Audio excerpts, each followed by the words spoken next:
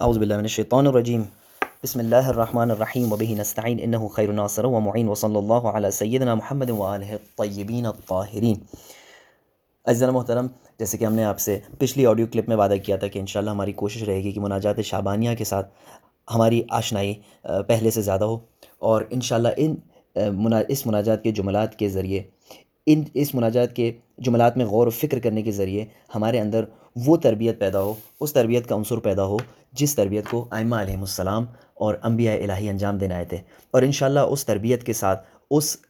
ذہنی کانسیپٹس کے ان ذہنی آئیڈیاز اور کانسیپٹس کے ساتھ جو اس مناجات کے ذریعے اجاگر ہوتے ہیں، ہم انشاءاللہ ماہ رمضان کا استقبال کریں۔ اور یہ منفرد ماہ رمضان جو ہمارا درپیش ہے، جو کہ ہم دیکھ رہے ہیں کہ بہت ساری جو یوزول اور نارمل ایکٹیویٹیز ہوتی تھی ہماری ماہ رمضان میں، اس سے ہم بہرمند نہیں ہوں گے، لیکن انشاءاللہ یہ منفرد ماہ رمضان ہمارا وہ منفرد ماہ رمضان ہوگا کہ جس سے ہم سب سے زیادہ فائدہ اٹھا سکیں گے۔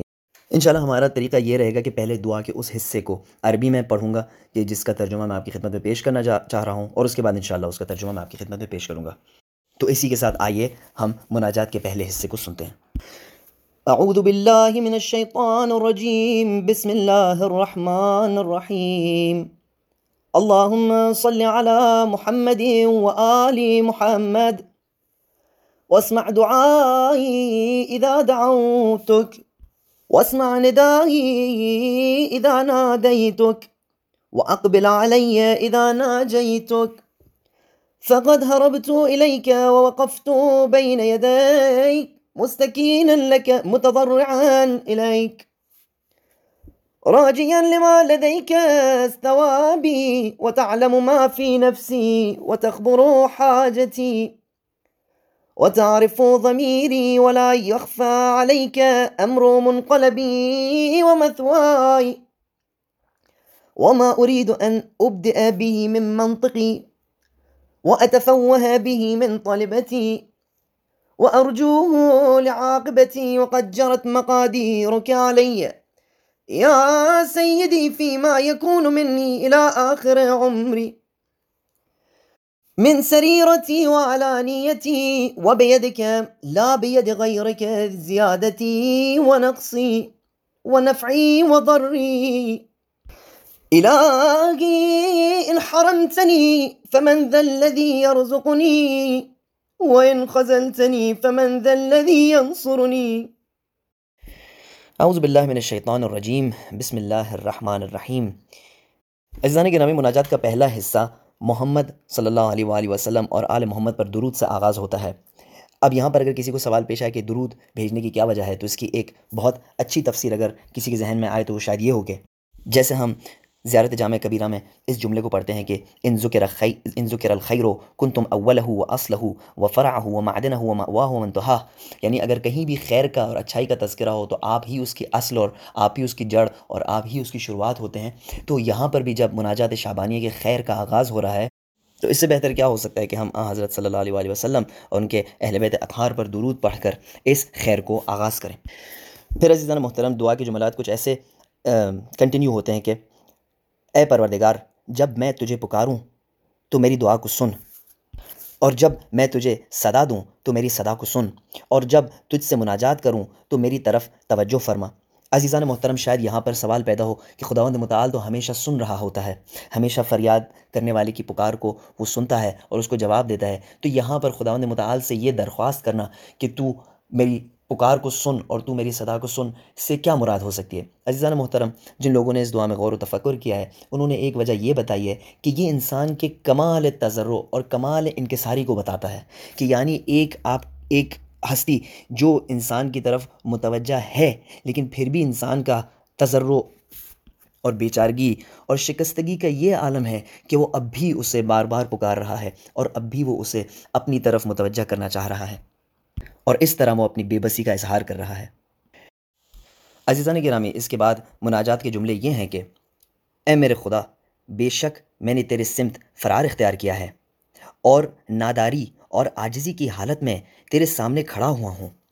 اس حال میں کہ اس ثواب کا امیدوار ہوں، اس حال میں کہ اس ثواب کا امیدوار ہوں کہ جو تیرے پاس ہے۔ یہاں پر اگر مختصر تشریح بیان کی جائے تو یہ ہو سکتی ہے کہ یہاں پر ایک انسان کی وہ کیفیت بیان ہو رہی ہے کہ جس وقت اس نے غفلت کی وجہ سے، بے احتیاطی کی وجہ سے بہت سی جگہوں سے ٹھوکریں کھائی ہیں اور بہت زخم اس نے اٹھائے، اب وہ مجروح ہو کر، نقصان اور خسارہ اٹھا کر یہ سوچ رہا ہے کہ میں کس کی طرف واپس جاؤں، میں ان اپنی مشکلات سے اگر فرار کروں تو کس کے پاس لوٹ کر جاؤں، اور اس کو خداوند متعال کے در کے سوا اور کوئی در نہیں ملتا، اسی لیے خداوند متعال کے در پر لوٹ کر آتا ہے اور کہتا ہے کہ میں نے ان تمام مسائل سے تیری طرف فرار اختیار کی ہے۔ تعقیبات نماز کی ایک بہت خوبصورت دعا ہے، بلکہ یہ وہ دعا ہے کہ جو اذان اور اقامے کے بیچ یا اذان اور اقامے کے بعد پڑھی جاتی ہے، کہ جس دعا کا کہ عربی الفاظ ایسے ہیں کہ لبیک وسعدیک والخیر فی یدیک والشر لیس الیک والمہدی من ہدیت عبدک وابن عبدک منک وبک ولک والیک لا ملجا ولا منجا ولا مفر منک الا الیک۔ یعنی پہلے خداوند متعال کی پکار کو شخص جو ہے وہ لبیک کہتا ہے، اور پھر جب خداوند متعال کی طرف لبیک کہتا ہوا واپس آتا ہے تو خداوند متعال کے خدمت میں ایک جملہ عرض کرتا ہے اور کہتا ہے میں تجھ سے ہی بھاگ کر تیری طرف آ رہا ہوں، یعنی لا مفر منک الا الیک، تیرے سے، یعنی جب میں نے برے اعمال انجام دیے اور اب مجھے خطرہ ہے کہ تو مجھے عذاب کرے گا، تو مجھے اس عذاب سے بھاگنا ہے، تو اس عذاب سے بھاگنے کے لیے بھی میرے پاس تیری طرف پناہ لینے کے سوا کوئی اور دوسرا چارہ نہیں ہے، اسی لیے وہ کہتا ہے لا ملجا ولا منجا ولا مفر منک الا الیک، کوئی پناہ گاہ نہیں ہے، کوئی فرار کا راستہ تجھ سے نہیں ہے سوائے یہ کہ بندہ تیری طرف ہی فرار کر کے آئے واپس۔ اور اس سے بہتر کیا ہو سکتا ہے کہ اگر انسان کسی حکیم، کسی طبیب کے کہنے پر جو احتیاطی تدابیر اس نے دی تھی اس پر عمل نہ کی ہو، اور اگر وہ ان احتیاطی تدابیر کی عمل نہ کرنے کی وجہ سے بیمار پڑ جائے، تو اب بجائے اس کے کہ مزید اس طبیب سے، مزید اس ڈاکٹر سے فرار اختیار کرے، وہ کیا بہتر نہ ہو کہ وہ اسی ڈاکٹر کے پاس واپس جائے، اسی طبیب کے پاس واپس جائے اور کہے اب میں تیرے سامنے حاضر ہوں، میں اپنے گناہ کا اقرار کرتا ہوں، اور میں اس بات کو مانتا ہوں کہ اگر مجھ سے گناہ ہوا تو یہ میری ہی غفلت کی وجہ سے ہوا، میں اپنے اس گناہ کا بوجھ کسی اور پر نہیں ڈالتا، اور میں تیرے سامنے اپنے تمام وجود کے ساتھ کھڑا ہوا ہوں اور اقرار کرتا ہوں، اور یہ میرا تیرے سامنے کھڑا ہو کر اقرار کرنا اس عالم میں ہے، اس حال میں ہے کہ میں یقین رکھتا ہوں کہ میری بیماریوں کا علاج، میری مشکلات کا علاج صرف تیرے ہی ہاتھ میں ہے، اور میری دوا صرف تیرے ہاتھ میں ہے۔ یہاں سے دعا کا انداز تھوڑا سا تبدیل ہوتا ہے، اور بندہ اپنے بارے میں بتانے کے بجائے اللہ سبحانہ و تعالیٰ کے بارے میں اور اس کے بارے میں بتانا شروع کرتا ہے کہ جس کے سامنے وہ حاضر ہے، اور کہتا ہے کہ جو میرے باطن میں ہے وہ تو جانتا ہے، اور میری حاجتوں کو اور چھپی ہوئی باتوں کا بھی علم رکھتا ہے، اور میرے پلٹنے کی جگہ اور ٹھکانہ یعنی آخرت تجھ سے پوشیدہ نہیں ہے، یعنی اے حکیم، اے وہ کہ جس کے پاس میں اپنی تمام مشکلات لے کر حاضر ہوا ہوں، تو میرے تمام حقائق سے بخوبی آگاہ ہے، تو مجھ سے بہتر جانتا ہے، تو میرا خالق ہے،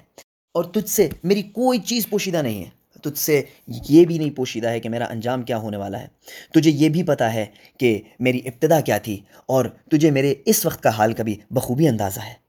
اگر آپ غور فرمائیں گے تو یہاں پر آپ کو انکساری، تضرع اور بے بسی کا ایلیمنٹ بخوبی نظر آئے گا، بہت واضح طور پر نظر آئے گا کہ ایک انسان کس طرح اپنے تمام وجود کے ساتھ اعلان کر رہا ہے کہ میں ایک بے بسی کا شکار ہو چکا ہوں۔ اس کے بعد دعا کے جملے یہ ہیں کہ جو بھی بات اپنی زبان پر لانا چاہتا ہوں اور اپنی جس بھی خواہش کا تجھ سے اظہار کرنا چاہتا ہوں، اے میرے پروردگار، ان سب کو تو جانتا ہے، اور جس چیز کے بارے میں بھی اپنے اچھے انجام کے لیے تجھ سے امید رکھتا ہوں وہ سب بھی تجھے معلوم ہے، اے میرے آقا اور اے میرے مولا۔ اور اے میرے مولا، جو تقدیر تو نے میرے ظاہر اور باطن کے حوالے سے میرے زندگی کے اختتام تک مقرر فرمائی ہے تو وہ تقدیر بھی مجھ پر جاری ہو چکی ہے، یعنی میرے بیچارگی کا عالم اور میرے بے بسی کا عالم تیرے سامنے اے رب ذوالجلال یہ ہے کہ جو تقدیر بھی تو نے میرے لیے مقرر فرمائی ہے وہ بھی مجھ پر جاری ہو چکی ہے۔ یہ میرا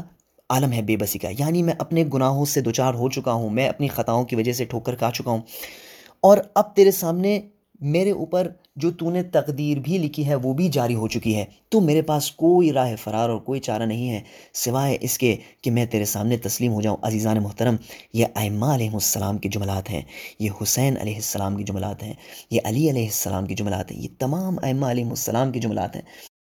جیسے کہ انٹروڈکشن میں نے آپ کی خدمت میں عرض کیا تھا کہ یہ وہ دعا ہے جسے تمام ائمہ علیہ السلام ماہ شعبان میں پڑھا کرتے تھے، اور یہ بات ہمارے بڑے علماء سے نقل کی گئی ہے۔ تو عزیزان محترم، اگر ہمارے ائمہ علیہم السلام کے انکساری کا اور بے بسی کے اعلان کرنے کا خداوند متعال کے سامنے اگر علی و فاطمہ و حسن حسین کے انکساری کے اعلان کرنے کا یہ عالم ہے، تو ہمیں ضرور سوچنا چاہیے کہ ہمارے انکساری کا عالم خداوند متعال کے سامنے کیا ہونا چاہیے۔ اور اگر ہم اس کیفیت کو درک نہیں کرتے تو ہمیں اس بارے میں سوچنا چاہیے کہ یہ کون سی وجہ ہے، وہ کون سی وجوہات ہیں کہ جس کی وجہ سے ہم اہل بیت علیہم السلام کے دیے ہوئے تحفوں سے اور طریقوں سے اتنے بیگانہ اور اتنی دوری کا شکار ہو گئے ہیں کہ ہمیں ان کی راہ و روش کبھی کبھار سمجھ ہی نہیں آتی۔ انشاءاللہ اس دعا اور مناجات کے صدقے میں ہماری حالت بہتر سے بہتر ہوگی۔ پھر دعا کے جملات کچھ اس طرح ہیں کہ میری کثرت اور کمی، میرا فائدہ اور نقصان، سب کا سب صرف تیرے ہاتھ میں ہے اور تیرے علاوہ کسی کے ہاتھ میں نہیں ہے۔ اے میرے معبود، اگر تو نے مجھے محروم کر دیا تو کون ہے جو مجھے رزق و روزی عطا کرے؟ خدایا، اگر تو نے مجھے رسوا کر دیا تو کون ہے جو میری مدد کرے؟ مناجات کے اگر ان جملات پہ ہم غور کریں تو ہمیں شاید واضح ہو جائے کہ یہ جو ٹھوکریں ہم نے کھائی ہیں، یہ جو ہمارے نام اعمال خطاؤں کی وجہ سے سنگین ہوئے ہیں، شاید اس کی وجہ ایک یہی ہو کہ ہم اپنی زیادی اور کمی کو، یعنی ہم اپنی رزق و روزی یا کسی بھی چیز میں زیادتی اور ہمارے نقصانوں میں اور ہمارے بلاؤں میں کمی کو شاید خدا کے ہاتھ میں نہیں دیکھتے۔ اور اسی وجہ سے جب خدا اور دنیا کے بیچ کوئی راستہ ہمیں چننا ہوتا ہے تو ہم دنیا کا راستہ چن لیتے ہیں اور خدا کے راستے کو نظر انداز کر دیتے ہیں، اگرچہ کہ دنیا میں چلنے کا صحیح راستہ خداوند متعال کے راستے سے جدا نہیں ہے، اور خداوند متعال دنیا اور آخرت دونوں کا بہترین راستہ بتاتا ہے، لیکن جو ہمارے سے غلطیاں ہوتی ہیں اس کی وجہ شاید یہ ہو کہ ہم اپنے تمام فائدے اور نقصان کے باعث و بانی کو خداوند متعال نہیں مانتے اور اسی لیے غفلت کا شکار ہو جاتے ہیں۔ خداوند متعال سے دعا کرتے ہیں کہ اس مناجات کے صدقے میں اور اہل بیت علیہم السلام کے ان تعلیمات کے صدقے میں ہمیں توفیق عطا ہو کہ ہم اپنا تمام نفع اور نقصان خداوند متعال کے ہاتھ میں دیکھیں اور خداوند متعال کی ذات کے سوا کسی سے امید نہ رکھیں۔ ہاں، خدمت ضرور کریں لوگوں کی، ہاں لوگوں کی مشکلات ضرور آسان کریں، لیکن اس کے بدلے میں لوگوں سے کسی قسم کی توقع نہ رکھیں۔ وصلی اللہ علی سیدنا محمد وآلہ الطیبین الطاہرین۔ السلام علیکم ورحمۃ اللہ وبرکاتہ۔